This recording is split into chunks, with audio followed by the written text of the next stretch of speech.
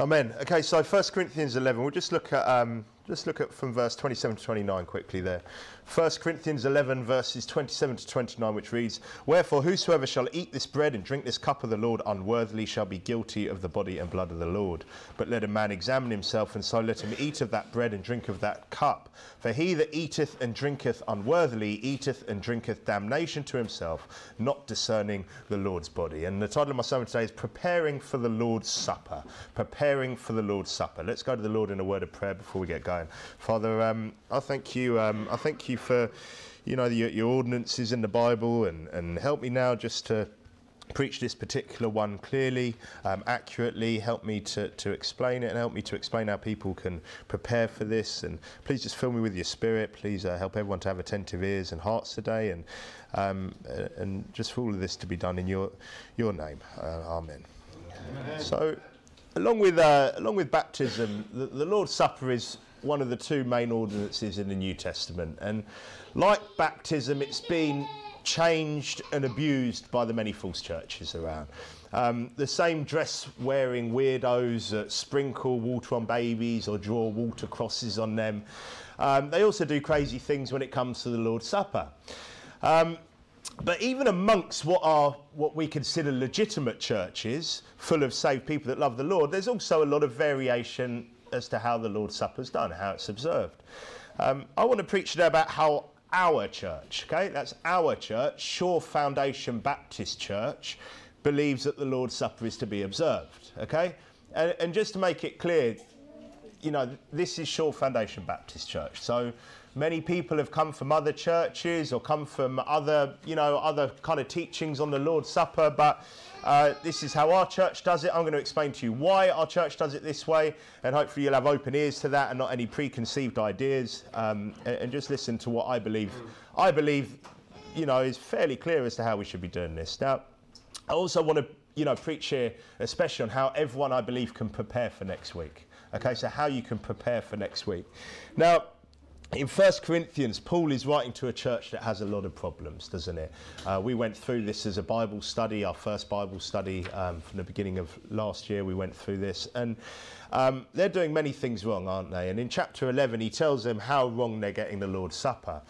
Verse 17, it says, "Now in this that I declare unto you, I praise you not, that ye come together not for the better, but for the worse." So whatever they're doing is having a negative effect, and we want to make sure that we don't do the same, don't we? Okay, we want to make sure we don't do the same here. Verse 18, "For first of all, when you come together in the church, I hear that there be divisions among you, and I partly believe it. For there must be also heresies among you, that they which are approved may be made manifest among you." So Paul is saying that there are divisions, that there must be also other heresies, considering that some are out in the open.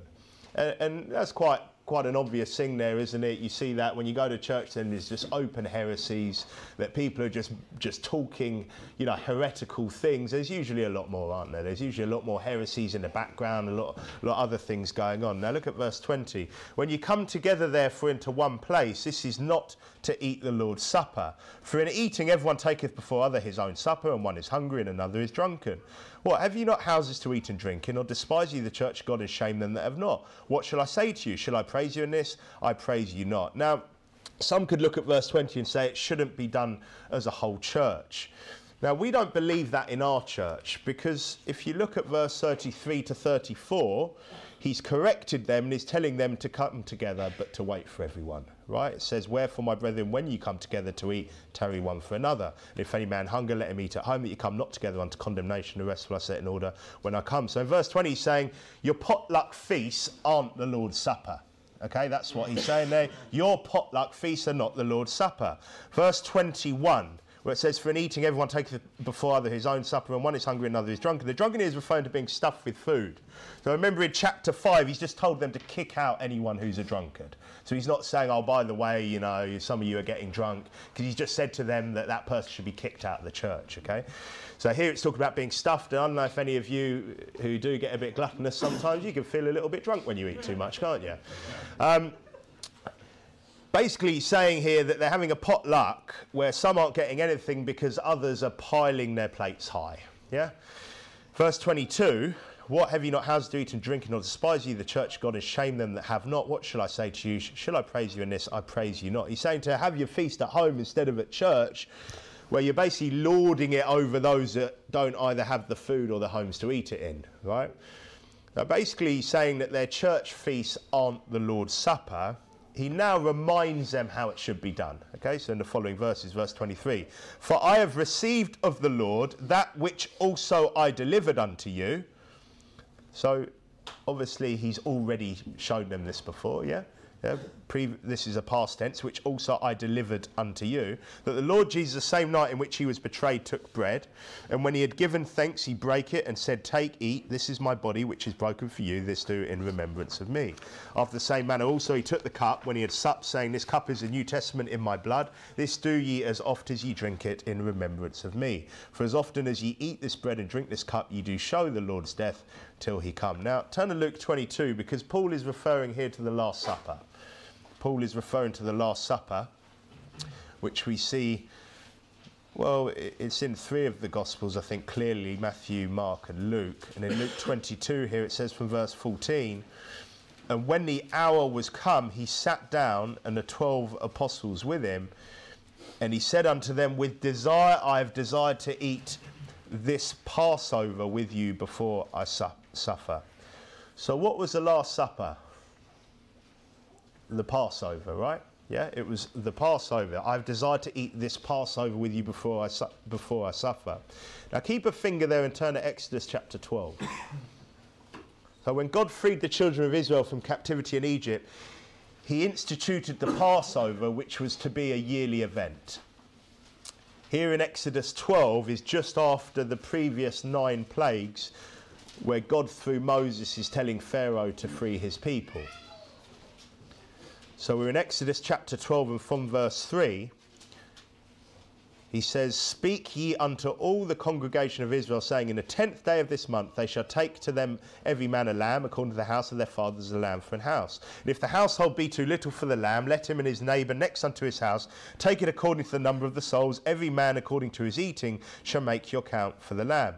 Your lamb shall be without blemish, a male of the first year. You shall take it out from the sheep or from the goats. And you shall keep it up until the 14th day of the same month. And the whole assembly of the congregation of Israel shall kill it in the evening. Now, as well as being a reminder of their freedom from Egypt, the Passover is a very clear picture of salvation, yeah? Probably one of the clearest ones from the Old Testament, isn't it? The unblemished lamb here obviously represents the sinless Jesus Christ. You don't have to turn to, but 1 Peter 1:19 says that we were redeemed with the precious blood of Christ, as of a lamb without blemish and without spot. Yeah, it's not one lamb for everyone in terms of we all need to partake in the lamb, don't we? Okay, everyone needs to partake. Every household it's talked about there, it's an individual thing partaking in Jesus Christ, isn't it? Verse 6 pictures the whole multitude, I believe, calling for and being responsible for the death of Christ. Then verse 7, it says, and they shall take of the blood and strike it on the 2 side posts on the upper door posts of the house wherein they shall eat it. And they shall eat the flesh in that night, roast with fire and unleavened bread, and with bitter herbs they shall eat it. Eat not of it raw, nor sodden at all with water, but roast with fire, his head with his legs, and with the purtenance thereof. And ye shall let nothing of it remain until the morning, and that which remaineth of it until the morning ye shall burn with fire. Burning with fire seems to be pretty important here, doesn't it? It is. Notice that? Pretty important, the burning with fire. And for me, that pictures Jesus Christ ascending into hell. And again, look, we know that many people seem to have a problem with this teaching. I think it's clear as day in the Bible. If you think about it, so many of the offerings, the sacrifice, it's all about being a burnt sacrifice, isn't it? Even if you think about Isaac, just he's being laid on wood, isn't he? Why is he being laid on wood? He's about to be offered up as a burnt sacrifice as well, isn't he? Now, you don't have to turn it, but Matthew 12:40, famous verse, says, for as Jonas was 3 days and 3 nights in the whale's belly, so shall the Son of Man be 3 days and 3 nights in the heart of the earth. And that's clearly where hell is. If you think about when the earth opened up and swallowed, Korah, Dathan and Abiram and the rest of that company, clearly they're swallowed up. The earth opens up and they go directly down into hell. Yeah, okay. The heart of the earth is where hell is. I believe. I think that's quite clear in Scripture. Acts 2:31 says, "He, seeing this before, spake of the resurrection of Christ, that his soul was not left in hell, neither his flesh did see corruption." So for his soul not to be left in hell, it had to have been in hell, right? But again, people seem to buck and fight this teaching. I don't really know why. And then they start shouting things like, it's heretical. Why? Why is that heretical? The Bible teaches that. But so burnt sacrifice, we see that here. It's really important there, isn't it, about the burning, being burnt with fire, anything left, burnt with fire, burnt with fire. We see that time and time again. Okay, and I'm not going to preach on that right now. So let's carry on. Verse 11. "And thus shall ye eat it with your loins girded, your shoes on your feet, and your staff in your hand. And ye shall eat it in haste. It is the Lord's Passover." So obviously it's something to be taken seriously. Eating it in haste. You could say no tarrying with salvation. You could give a picture of that. Because look, when you're given the opportunity, and sometimes that's when we're pleading with people on the doors, aren't we? We're just saying, I'll go away and think about it. You're thinking, look, now is the time, you know. And sadly, will people have that time again? Not necessarily, but some do, and many people fortunately do third, fourth time, but it's not always the case. But again here, I don't know, I see this as well. This gives me the impression of someone ready to preach the gospel. And you have to turn a bit. In Mark 6, when he's sending his disciples out soul winning, it says, and he called, in verse 7, he called unto him the 12 and began to send them forth by 2 and 2 and gave them power over unclean spirits and commanded them that they should take nothing for their journey save a staff only, no scrip, no bread, no money in their purse, and be shod with sandals and not put on 2 coats. Verse 11 there gives me that image of that. I think it's someone for me who's, when you're saved, there's that encouragement, isn't there, that we should be getting saved and going out and getting other people saved. Yeah, we should be sharing that. We should be preaching the gospel, not just taking the gospel and that's it, not just taking that free gift of salvation. We should go out and share that, shouldn't we? Verse 11, where we are, says, "And thus shall ye eat it with your loins girded, your shoes on your feet, and your staff in your hand, and ye shall eat it in haste. It is the Lord's Passover. For I will pass through the land of Egypt this night, and will smite all the firstborn in the land of Egypt, both man and beast, and against all the gods of Egypt I will execute judgment. I am the Lord. And the blood shall be to you for a token upon the houses where you are, and when I see the blood I will pass over you, and the plague shall not be upon you to destroy you when I smite the land of Egypt." So they were saved by the unblemished lamb's blood, yeah? Like we're saved by the blood of Christ. So a clear picture of salvation there. I think even for probably newly saved people, you could see that quite clearly. And look, although they did this before the Exodus, it was to be done yearly as a memorial, right? Okay, yearly as a memorial. Verse 14 says, "And this day shall be unto you for a memorial, and ye shall keep it a feast of the Lord throughout your generations. Ye shall keep it a feast by an ordinance forever. 7 days shall ye eat unleavened bread. Even the first day ye shall put away leaven out of your houses. For whosoever eateth leavened bread from the first day until the 7th day, that soul shall be cut off from Israel." So after the initial Passover meal, they're to only eat unleavened bread. That's bread with no yeast. Verse 16, "And in the first day there shall be an holy convocation," that's an assembly, "and in the 7th day there shall be an holy convocation to you. No manner of work shall be done in them, save that which every man must eat, that only may be done of you." So they're all to come together as a holy assembly. Now, with all of that in mind, go back to Luke 22, which as far as the disciples were concerned was them about to observe the yearly Passover, wasn't it? Yeah? They were told to go and prepare a room, yeah, for them to observe the Passover. They think they're about to do that. Luke chapter 22, verse 15. "And he said unto them, With desire I have desired to eat this Passover with you before I suffer. For I say unto you, I will not any more eat thereof until it be fulfilled in the kingdom of God. And he took the cup and gave thanks and said, Take this and divide it among yourselves. For I say unto you, I will not drink of the fruit of the vine until the kingdom of God shall come. And he took bread and gave thanks and breaking and gave unto them, saying, This is my body which is given for you, this do in remembrance of me. Likewise also the cup after supper, saying, This cup is a New Testament in my blood, which is shed for you." So we don't observe the Passover anymore because Jesus Christ is our Passover. Yeah, that lamb has been eternally sacrificed. Yeah. But we at this church believe that the Lord's Supper basically is a continuation, or you could say replaces the Passover And for this reason, we observe it once a year. That's why we observe the Lord's Supper once a year here. Not every week, like the Holy Communion at some sort of Church of England church. Not twice a day, like in some Catholic churches. They'll go up to twice a day with partaking in Mass and all the bizarre stuff that goes around the weird way that these false churches do it. But also not once a month, like many what seem to be saved Baptist churches around. Okay? And I've been at churches they do once a month, some do once a quarter. We also believe that it has more significance when it's done once a year. I don't know about you, but actually when I was young, I went to, you know, and again, it was obviously not what we would even call the Lord's Supper. In fact, it was done in the morning. But I went to this Church of England church where they did it every week. And was anyone even, it was just a routine, didn't even think about it. Like all these, in fact, the same sort of church which chants the Lord's Prayer and no one actually has any idea what they're saying and even thinks about it.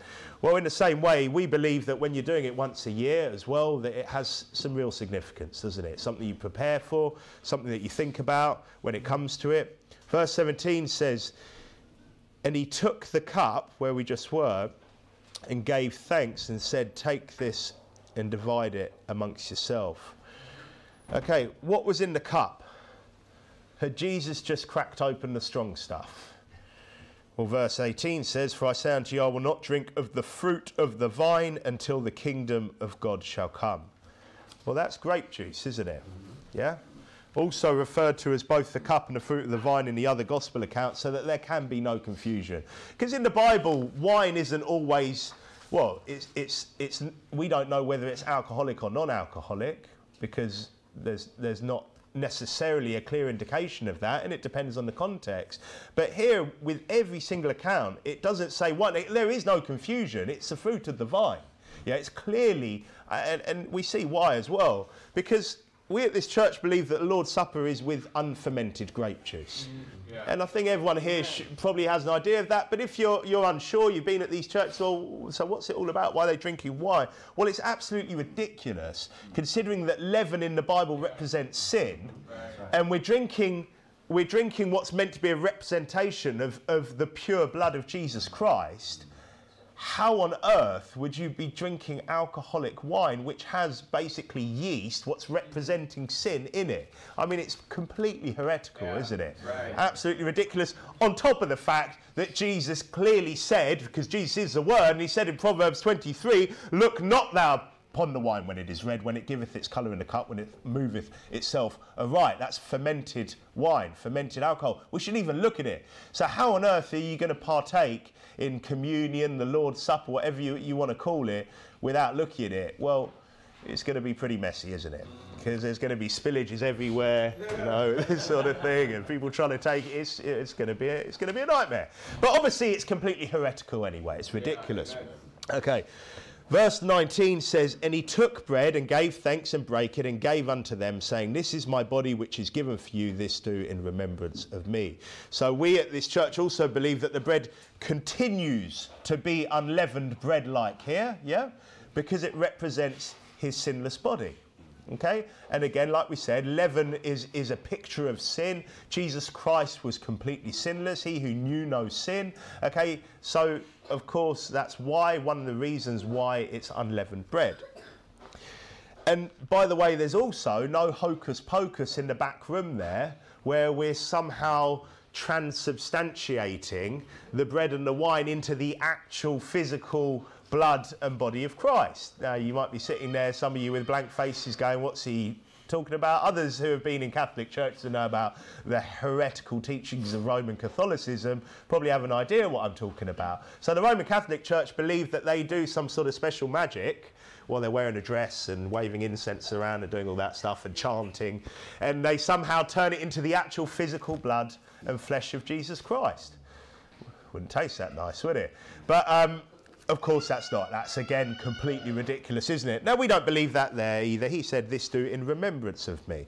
Verse 20, likewise also the cup after supper, saying, this cup is the New Testament in my blood, which is shed for you. So go back to 1 Corinthians 11:23. So obviously we don't believe that it's alcoholic. We don't believe that it's changing into the blood or the body of Christ. 1 Corinthians 11 verse 23 says, "For I have received of the Lord that which also I delivered unto you, that the Lord Jesus, the same night in which he was betrayed, took bread. When he had given thanks, he brake it and said, Take, eat, this is my body which is broken for you. This do in remembrance of me. After the same manner also he took the cup when he had supped, saying, This cup is a New Testament in my blood. This do ye as oft as ye drink it in remembrance of me. For as often as ye eat this bread and drink this cup, ye do show the Lord's death till he come." So I don't believe that he's saying every time you eat unleavened bread and drink grape juice that you're showing the Lord's death. He's saying this ordinance, as often as ye drink this symbol of my blood, yeah? As often as ye do this ordinance, it's saying here, you're showing the Lord's death. And that's what we believe here. That's what Shore Foundation Baptist Church believes, that it's to be done yearly like the Passover. To be done with grape juice and unleavened bread like the Passover. To be done together like the Passover. The lamb was a personal thing per household. The unleavened bread was all together. That it's a representation of his pure blood and sinless flesh, yeah? But we believe as well there are some other prerequisites for partaking in the Lord's Supper.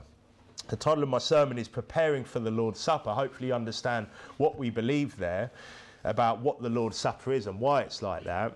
But let's continue reading 1 Corinthians 11 to see how we can do that. So verse 27 says, "Wherefore whosoever shall eat this bread and drink this cup of the Lord unworthily shall be guilty of the body and blood of the Lord. But let a man examine himself, and so let him eat of that bread and drink of that cup. For he that eateth and drinketh unworthily eateth and drinketh damnation to himself, not discerning the Lord's body. For this cause many are weak and sickly among you, and many sleep. For if we would judge ourselves, we should not be judged. But when we are judged, we are chastened of the Lord, that we should not be condemned with the world.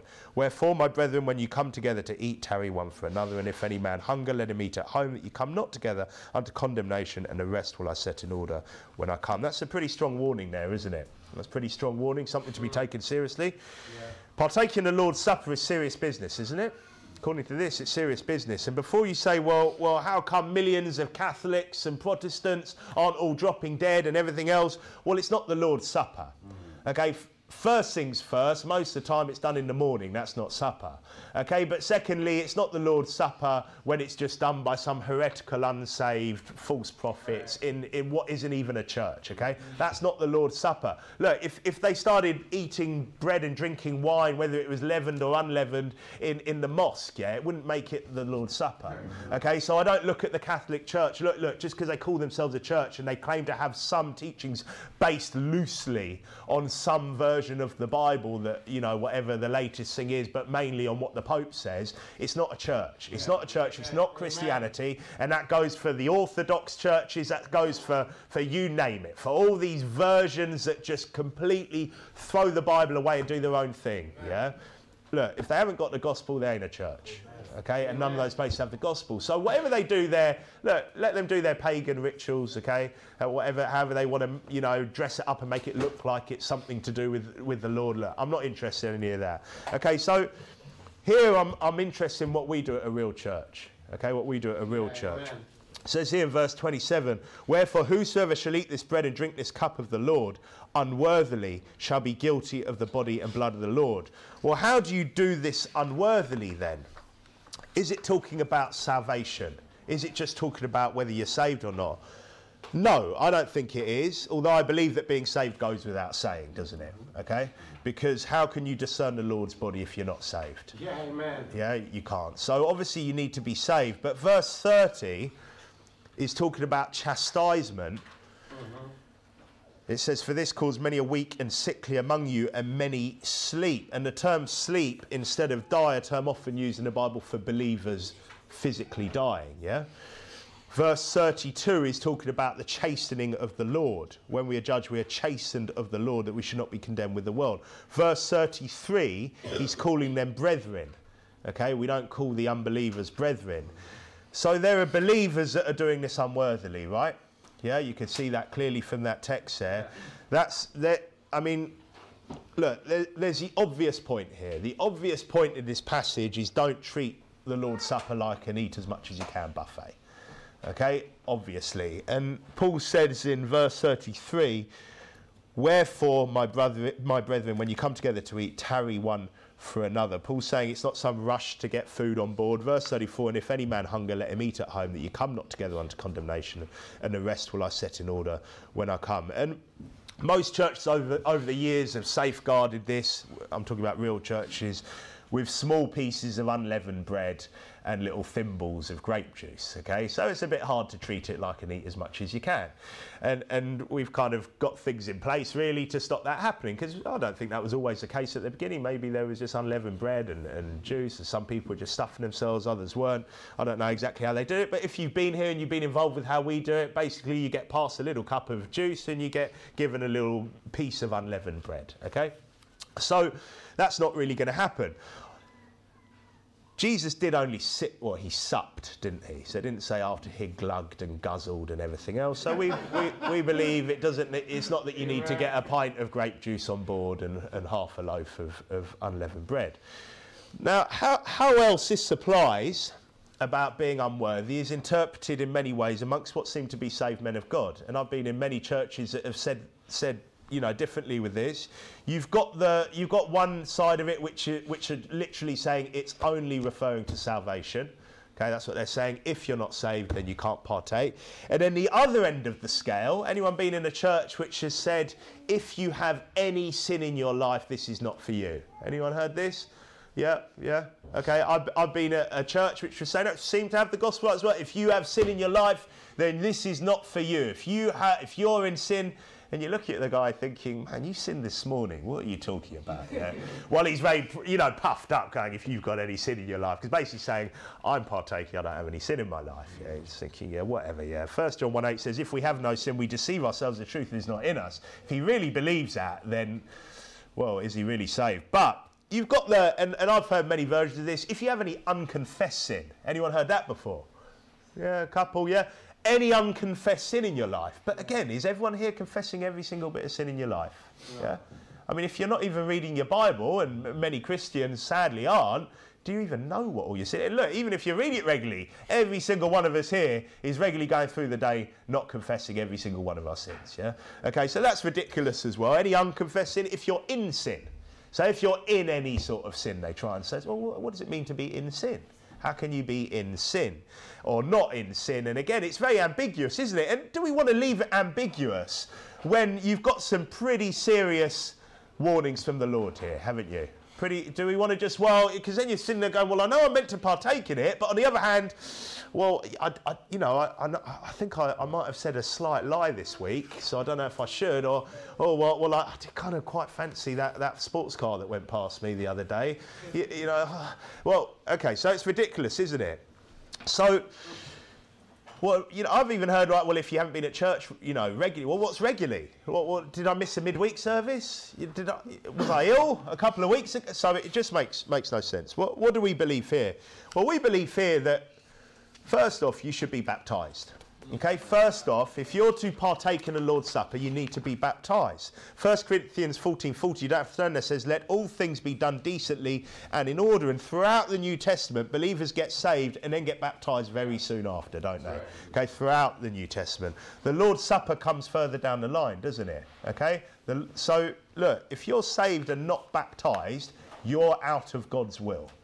Okay, you're out of God's will. And by the way, I'll include into that, and I'll say it just because I want to regularly say this, because look, it needs preaching, it needs reminding. I'll include into this, if you got baptised when you were unsaved, look, whether or not you kind of had it half right or whatever else, you got baptised when you're unsaved, you're not baptised. Yeah, that's right. Baptism comes after salvation, but before the Lord's Supper. Because if you're not baptised, well, how are you following God? How are you in his will at all? Okay, so you need to get baptised to partake in the Lord's Supper. Now, before I go through this as well, in this church, I'm not here to police it, okay? So I'm not going to go, when we do the Lord's Supper next week, I'm not here to police the Lord's Supper, but I'm going to give you the warnings this week, and then it's up to you what you want to do with that, okay? And show you what we believe. So what else do we believe? So this passage is in the middle of a letter where one of the main subjects is kicking some pervert out of the church, yeah? Okay, 1 Corinthians 5, we've gone through this before as a church. If you haven't, well, turn to 1 Corinthians 5 anyway. Because in fact, when addressing it, he uses a comparison to the Passover, and you could say the Lord's Supper in 1 Corinthians 5. In the first few verses of it, Paul is saying that there's this pervert fornicating with his father's wife. Now, whether or not it's his late father's wife or maybe his father's divorced wife, we're not sure, but it's fornication. And for me, that means that they're no longer, the father's not there, still married.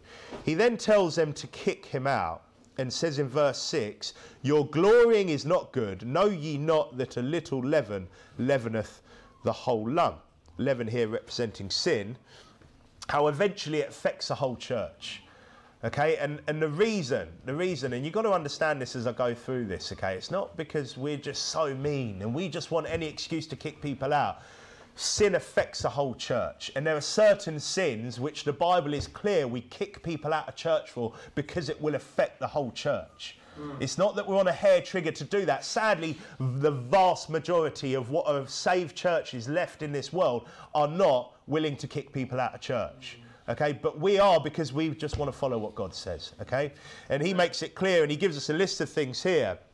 And a little leaven leaveneth the whole lump. A little sin will affect the church. It will affect not just the kids, it affects adults. Okay, everyone is easily desensitized to sin. Everyone is easily just influenced by what other people do.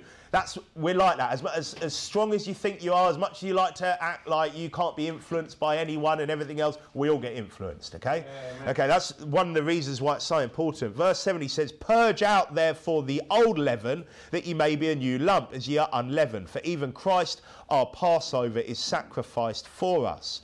Therefore let us keep the feast, not with old leaven, neither with the leaven of malice and wickedness, but with the unleavened bread of sincerity and truth. So he's saying to get rid of this pervert and that sin in the same way that the Passover was observed by getting rid of leaven. Yeah, we saw that they got the leaven out of the house. He then says to keep the feast not with the old sin, or by replacing it with malice and wickedness.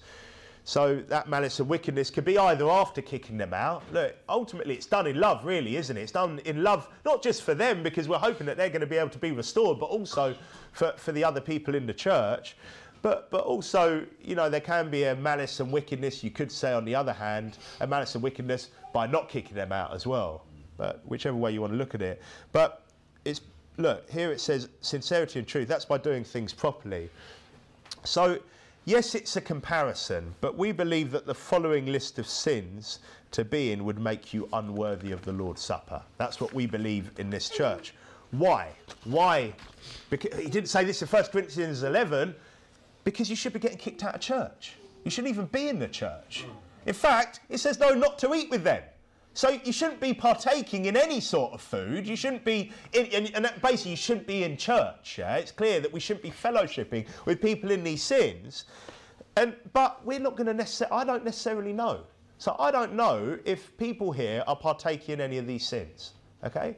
If I did know, and if I'm sure, I'm going to kick you out of church with the backing of our pastor. But I don't know. So, but if you are, you shouldn't be partaking in the Lord's Supper, should you? Okay? Now, you could also say that if we as a church, if myself, our pastor, were just willingly turning a blind eye to this stuff, then we would be unworthy too, wouldn't we? Yeah, wouldn't we be unworthy as well? Why should we be getting involved in the Lord's Supper if we're just ignoring clear commands like that and not kicking people out? So look at verse 9. I wrote unto you in an epistle not to company with fornicators, yet not altogether with the fornicators of this world, or with the covetous, or extortioners, or with idolaters, for them must ye needs go out of the world. So he's not talking about people who are unsaved here. But now I have written unto you not to keep company if any man that is called a brother be a fornicator, or covetous, or an idolater, or a railer, or a drunkard, or an extortioner, with such a one no, not to eat. For what have I to do to judge them also that are without? Do not ye judge them that are within. But them that are without God judgeth. Therefore put away from among yourselves that wicked person. Something not preached very often in most churches, is it? Not the most popular message. But it's a needed message, isn't it? Yeah. It's an important message for a church to be healthy and to thrive, yeah? Verse 11, but now I have written unto you not to keep company if any man that is called a brother be a fornicator, or covetous, or an idolater, or a railer, or a drunkard, or an extortioner, with such an one no, not to eat. So we're preparing for the Lord's Supper, and that includes not being on this list. And also, not aiding and abetting someone that is on this list. Yeah? Wouldn't that go without saying? So not only not on this list, but not, oh, well, I don't want to say anything, but, well, you're aiding and abetting, and then you're one of the reasons, as well as that person, that we're then partaking the Lord's Supper with someone that's on this list and should, in fact, have been kicked out of our church. Yeah? And look, if you don't agree that it's referring to these sins in this letter and where we've got to in chapter 11, if you're partaking these sins and not removing yourself from church and then partaking things like the Lord's Supper, which is a reverent and an important ordinance in the New Testament, then look, God's going to whoop you.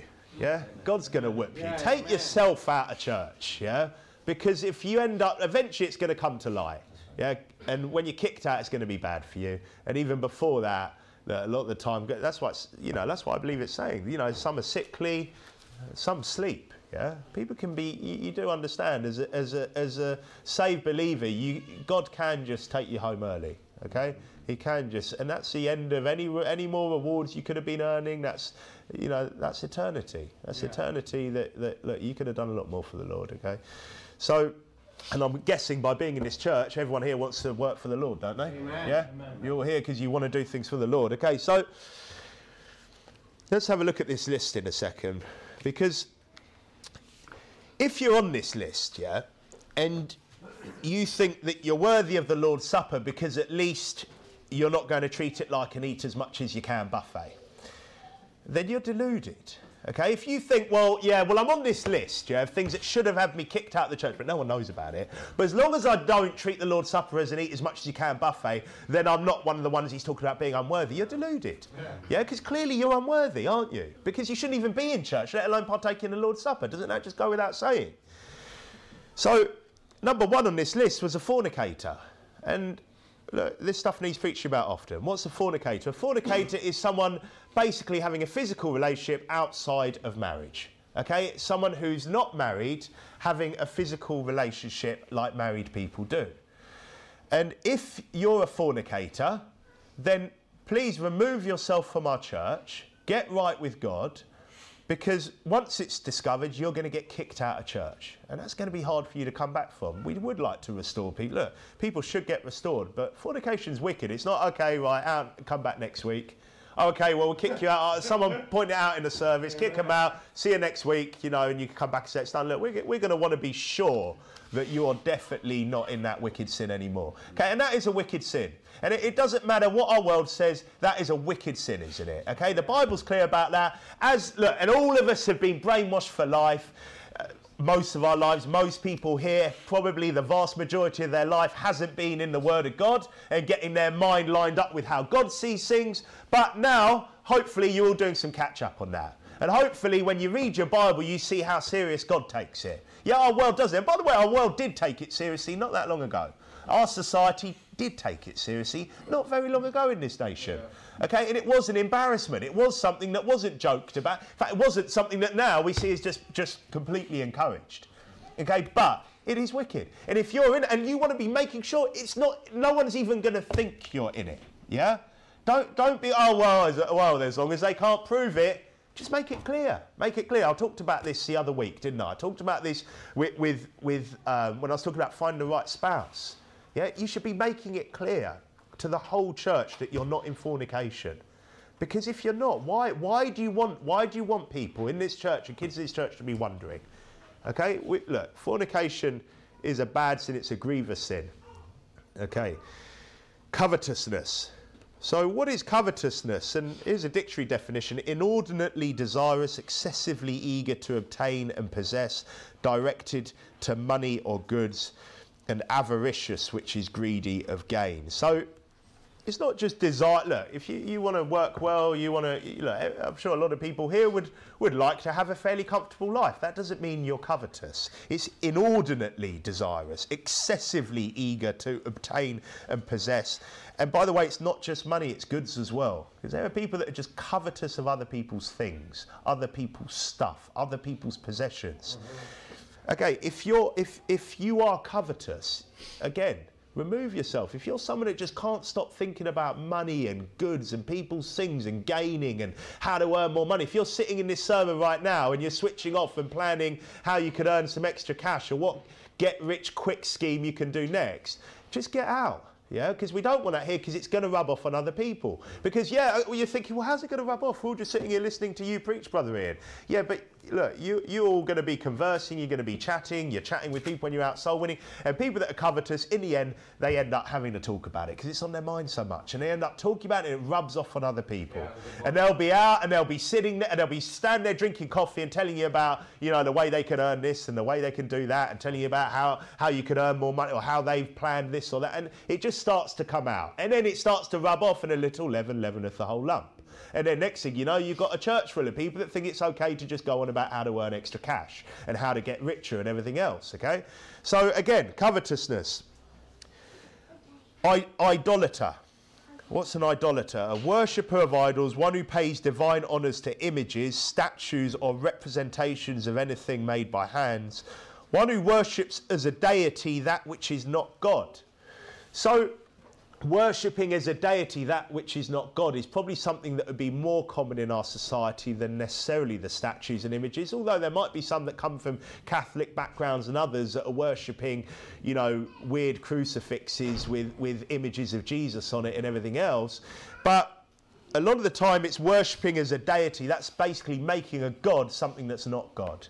That could be a celebrity, that can be some sort of, you know, someone in society, something in your life that you're lifting up above God.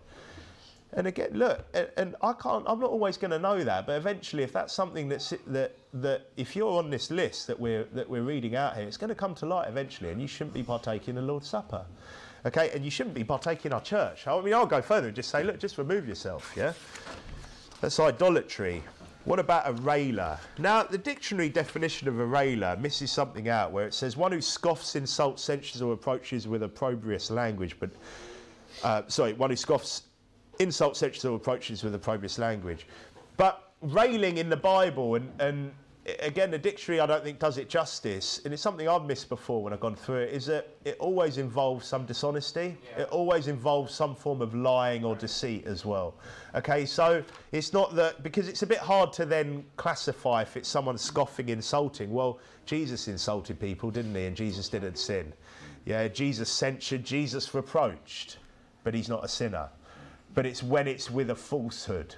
Okay, so when you're, if you're a railer in this church, you're basically lying about people. And it can be subtle. It can just be a little untruth that you're saying about people in this church. It doesn't have to be people in this church, okay? But it's called railing.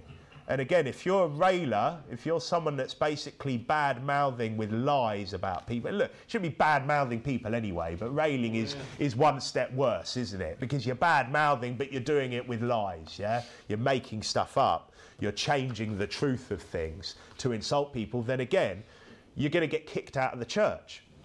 And you shouldn't be partaking in the Lord's Supper. Because why should you partake in the Lord's Supper if you shouldn't even be in church? What about a drunkard? And a drunkard is something that, again, people would debate this. Well, what's a drunkard? Is that someone that's physically addicted? Well, I don't think so. What about someone that has to habitually drink? Well, what about someone that gets drunk? What about someone that's been drunk recently? Look, for me, the Bible's clear that we shouldn't even look at alcohol. So if you're trying to follow God, yeah, you want to live for God. You're here, so you made the journey to church, which tells me, and you made the journey to a proper church as well. You haven't gone, well, I'll just go to the one that's 2 minutes away on the corner of the street because it's got church written outside. That tells me that you're probably quite keen on doing things for God, yeah? You're trying to live right, you're trying to do his will and actually go to a proper church. Well, if that's the case, why would you be drinking? Why would you drink? If you're not a drunkard, why do you need to drink at all? I don't understand. When the Bible clearly says not to even look upon alcoholic wine, when it says that wine is a mocker, strong drink is raging, whosoever is deceived thereby is not wise, why would you even drink? Unless you can't resist but drink. and if you can't resist but drink, then for me, I would probably classify you as a drunkard. Yeah. Now, again, I would have to be sure that someone is to be kicking them out. But again, if you're someone here that's like, yeah, I don't care, I think it's like, look, you'll justify it, yeah? You'll make your reasons why it's okay, why that special occasion, which just happens to be quite regular, those special occasions, you know, or why it's okay, well, I only drink on when we have these certain family members around, but they just start to come around more and more, and it ends up being a weekly affair. Or not even, look, for me, you're a drunkard. Yeah, and if it's only when I'm with unsaved people. It's only, with my mates after work, I just have one. I don't get drunk. But why are you having one? So why are you having one? Because you know what, when you stop drinking, when you hardly drink at all and you have one, it makes you a tiny little bit, incy-wit, drunk. Yeah. Yeah? When you drink a lot, one doesn't make you drunk. So if you think that one doesn't make you drunk, you're just telling me that you actually drink a lot of booze.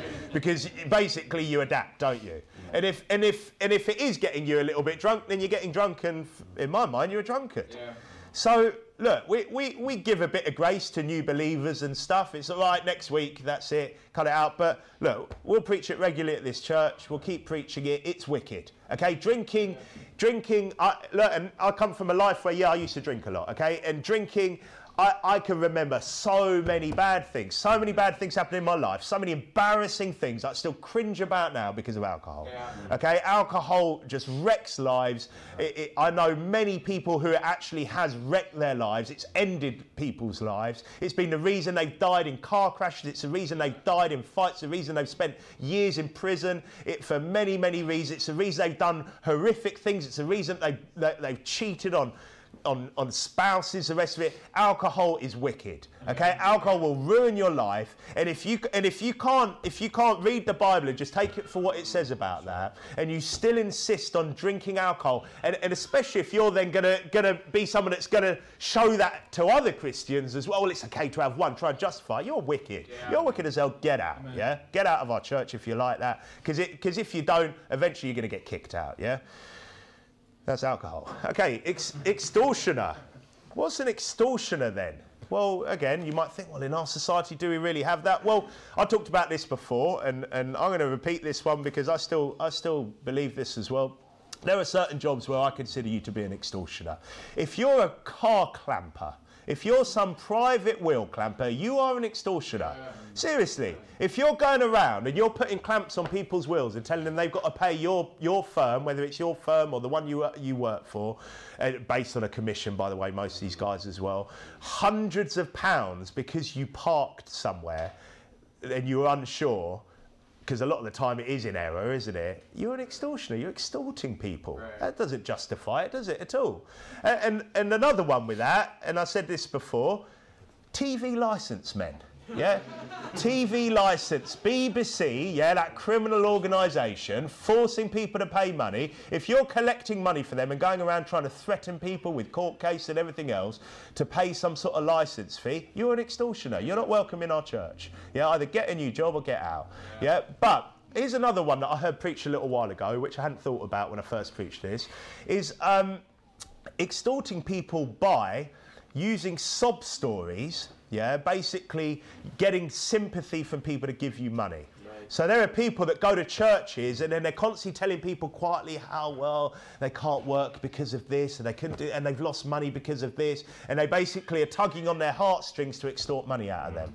That's extortion. Right. You're extorting people because you're forcing them to give you money based on making them feel sorry for you.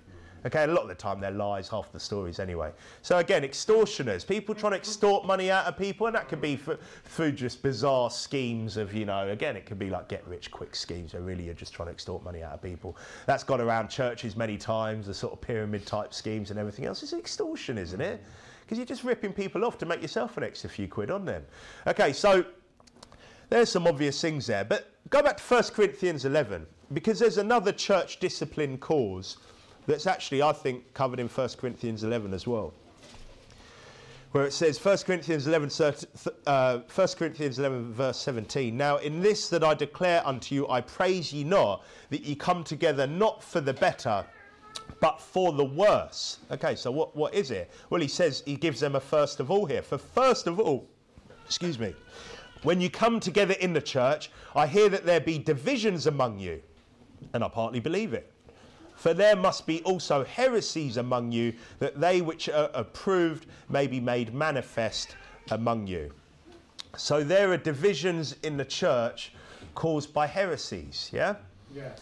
Turn over to Romans 16, because we're told to get rid of these people too. So he mentions those, he says, there be divisions among you, there must be also heresies among you, that they which are approved may be made manifest unto you. Look at Romans 16, and from verse 17 it says, Now I beseech you, brethren, mark them which cause divisions and offences contrary to the doctrine which ye have learned, and avoid them. For they that are such serve not our Lord Jesus Christ, but their own belly, and by good words and fair speeches deceive the hearts of the simple. Amen. So it's not necessarily damnable heresy, because a lot of people look at this stuff and they think, oh, well, that's someone that's whispering, you know, oneness Pentecostalism, or someone whispering, well, you can lose your salvation or something else. Well, it's just, here it says, contrary to the doctrine which ye have learned, because it could just be whispering against the church, couldn't it? Isn't that causing divisions and offences contrary to the doctrine? Because one of those doctrines, you have to turn to, is in that letter to the Romans, in Romans 13:1, where it says, let every soul be subject unto the higher powers, for there is no power but of God, the powers that be are ordained of God. And there's a hierarchy in the church, isn't there, that's ordained of God. So if you're causing divisions and offences contrary to that doctrine, well, we're told to mark and avoid those people, aren't we? Because, look, and it could be a number of doctrines, can't it? But that's an obvious one. So if there's people in the church whispering quietly, and it's not necessarily me, it could be about our pastor, couldn't it? It could be about our pastor. Little messages to each other, little whispers about something, whispers about myself, whispers about anyone in the church. That's contrary to the doctrine, isn't it? Okay, because what part of the clear doctrines, part of the teachings of the church is to have unity, isn't it, as well? So people that are causing divisions and offences, the Bible says to mark them and avoid them. And if you're aware, and I've said this, and I'm going to preach this regularly, because this is what happens in churches, this is what happens in real churches, in proper churches. You might be sitting there going, well, I didn't see this at, old... the Church of England church, where there was like 5 old people, everyone seemed to get on fine. Yeah, because it's not a real church, okay? The devil, it's like it's one of his gang. Okay, but here, this is going to happen, okay? And I'm sure it already has happened, okay? And the Bible says here that if people that cause divisions and offences contrary to the doctrine which you have learned, we're to mark and avoid. So if you're party to that, if someone's doing that, and you're not coming, I've said this before, if you're not coming and telling us, you're a problem as well. You're a problem. You have to come and tell us, because if they're whispering to you, who else are they whispering to? Yeah? If they're causing division amongst you and whoever it is, it doesn't necessarily have to be just me, it could be anyone else in the church. And it could be subtle. These people are subtle. Okay, it's not always just blatant, and because it's hard to have the goods on them a lot of the time. But a lot of the time, it's just a little thing here, just a little comment, just a little question. Just sow a little seed of doubt in you. And that could be from the outside, by the way, as well. Because you go, oh no, he's preaching at us again. Look, it could be from the outside, it could be from the inside. Okay, people do that. And they could be clever. They could get to the point where then it's you who's kind of causing the division. But you're thinking, well, how did I end up feeling so annoyed with this? But because people are clever how they do it. It's very subtle. The devil's clever. Okay, we're told to avoid those people. That means that they can't be sitting there eating the Lord's Supper with us, can they? That means that they're not to be in church. How can we mark them and avoid them and then welcome them in on a Sunday morning? Okay, but you're all responsible for this. Everyone's, because again, I'm not going to hear of it. They're not going to be coming to me going, did you hear about Pastor Thompson? Or blah, blah, blah. Did you, going to my wife going, Brother Ian, I don't know about, the way he does this, or the way they're keeping the church or something else. Yeah, they'll do it subtly. They'll do it to each other. You need to come and say that, or you're part of the problem as well. Because, you're part of the one who's part of that division, aren't you? And then you're not welcome either. Yeah, if you're part of the division causing, you're not welcome either. Now, it could be a number of doctrines, like I said. We're told to mark and avoid them. But also he said in 1 Corinthians 11:18 that they're coming together for the worse because of the division. So it's not just a divider, it's a simple that are deceived that are being affected, aren't they? So they're coming together for the worse because of the divisions. So we're preparing for the Lord's Supper, and part of that is getting rid of the divisions, isn't it?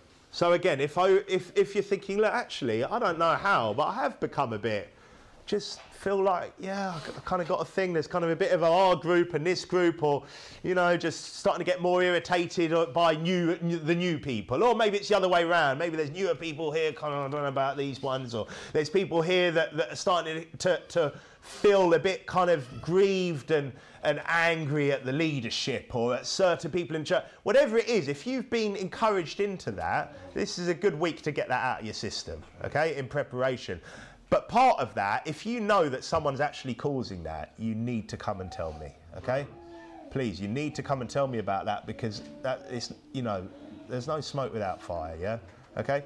And same, if there's people outside doing that as well, because I know this. Look, I was talking to someone only yesterday who was telling me about, you know, pastors all the way up in Scotland that are aware of what we're doing here and trying to slag us off.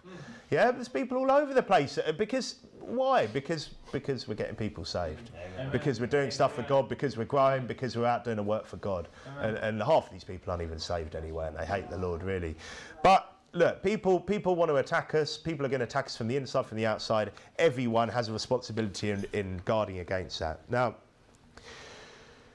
we've got basically a week to prepare. And on that, you know, if you're harbouring resentment, you're harbouring animosity towards people in the church, okay? Get that out of your system, yeah? If it's justified, then you should be coming and seeing me. If there's a justified animosity towards someone, then come and see me and tell me why that is. If you don't have a reason to come and see me, it's just irritated by this or that. And look, it's not always that someone has wound out. That can just be, look, the devil can use people without them being children of the devil, by the way, okay? We can all be used by the devil to cause issues, to cause grief, to, you know, and things can just be magnified, and you can start thinking on things which weren't even maybe really said in a way at all. So I'm not saying, look, you need to be paranoid about everything everyone says, but you can make sure at least you get that out of your system. But if there's clear case of people trying to stir things up, then you need to come and tell me. Now, we've got a week to prepare. So number one is by being baptised. We've got 2 baptisms this evening. Anyone else here that isn't baptised, look, I'm not going to force you, but I'm going to encourage you, okay, get baptised. By not being involved in fornication, covetousness, idolatry, railing, drinking, extortion, division, yeah, not being involved in any way in any of that. By not coming on an empty stomach to save a few quid on dinner that night, yeah, obviously, that's the obvious one there. Because God gives us clear warnings, doesn't he? So what are the clear warnings here? Let's just go over it one last time. Verse 28 says, "But let a man examine himself, and so let him eat of that bread and drink of that cup. For he that eateth and drinketh unworthily, eateth and drinketh damnation to himself, not discerning the Lord's body. For this cause many are weak and sickly among you, and many sleep. For if we would judge ourselves, we should not be judged. But when we are judged, we are chastened of the Lord, that we should not be condemned with the world. Wherefore, my brethren, when you come together to eat, tarry one for another. And if any man hunger, let him eat at home, that you come not together unto condemnation. And the rest will I set in order when I come." Right, now, having gone through all of that, if you're sitting here and you're thinking, yeah, well, I don't agree. Okay, I don't agree. I agree with how whatever church teaches, sort of how, you know, you don't have to partake. Okay, you don't have to partake in the Lord's Supper. Okay, no one's forcing you. And I'm not going to be, right, anyone here who's not here next week must be on the list of those sins. Look, maybe they just don't agree, maybe they're ill, maybe they can't make it, maybe they don't want to make it. Okay, look, you can have that choice, and I'm not going to bring it up to you, I'm not going to start questioning you why you weren't here for the Lord's Supper. It's a once a year thing, and look, what would be best would be to make sure you're right with God and to partake in what is clearly an important ordinance, yeah? That would be the best thing. But if you decide, no, I don't agree, look, cool, okay, don't partake in the Lord's Supper. And look, and you don't have to, and being part of this church, that's not a requirement. Being a member of this church, as Pastor Thompson teaches it, he wouldn't consider you a member if you're not baptised. Okay, so if you're not baptised in faith, baptised properly by by full immersion in faith, yeah, by someone that you considered at the time at least is justified in baptising you, yeah?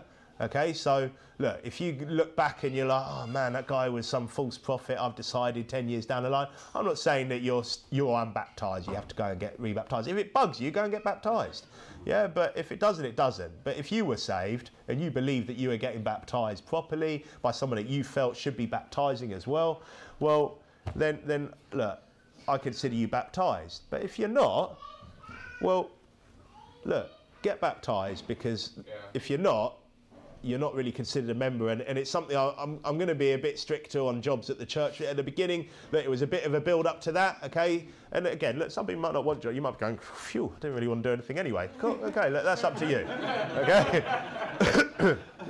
But now that I'm able to baptise here, okay, I'm an evangelist, I'm ordained to baptise people, I'm an ordained man of God, I have been baptising people, I'll continue to baptise people. If you're still not getting baptised, then now that, look, it's been a little while of that now since Pastor Thompson was here, where we did get a load done, we've had a few more, then for me, look, you're not what we would consider a member. Look, you come to our church as much as you like. Okay, but if you're saved, you're clearly saved. And look, for kids, it's slightly different. Obviously, look, we love everyone here. It's not that there's a different. Oh, I treat this person differently. But for you to be part of the team, to be doing jobs in the church, you need to be a member of the church. Okay, and that includes and being a member. Basically, the qualifying criteria is to be saved and baptised.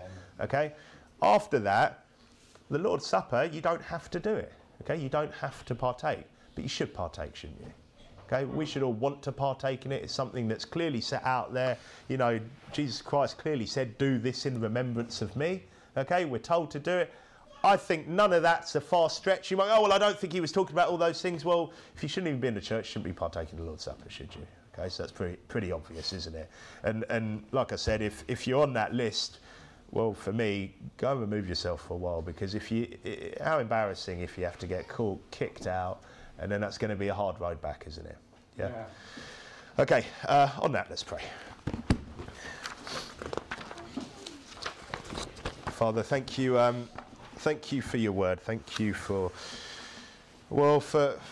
giving us that opportunity to remember you in what is an important and reverent time, the Lord's Supper. Help us to all prepare for that in the way that you'd want us to. I hope that I've preached that accurately. I hope that I've preached that how you'd want me to preach that, and help people now to just dwell on your word, dwell on what I feel you're saying to us in those passages in the Bible, and to want to be right with you, to want to be right with you, not to be against you, and being against the church, being a problem, being someone that shouldn't even be in the church is basically being against you.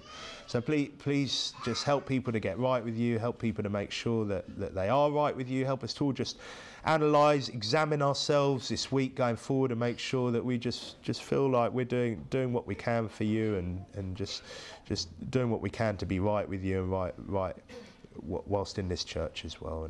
And help us to now go out and continue to serve you by getting many people saved this afternoon, and to return back for this evening's service. In Jesus' name we pray all of this. Amen.